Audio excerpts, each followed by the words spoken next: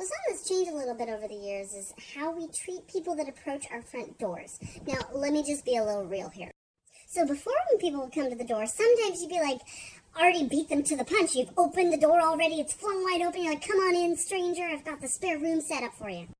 And now it's switched to a little more along the lines of, oh, fuck, get down. Pretend we're not home. Put everything away. Lay on the floor. Give it 10 minutes. They'll go. And no matter the situation, but especially if someone's coming to the front door, you have that one person that's so aloof, and they're just like, we built this city. We built this city on rock. And you know, when you have a song stuck in your head, oh, I hate that. I swear to God, Barbara, if we are ever stranded on an island together, you're going to be the first one to go.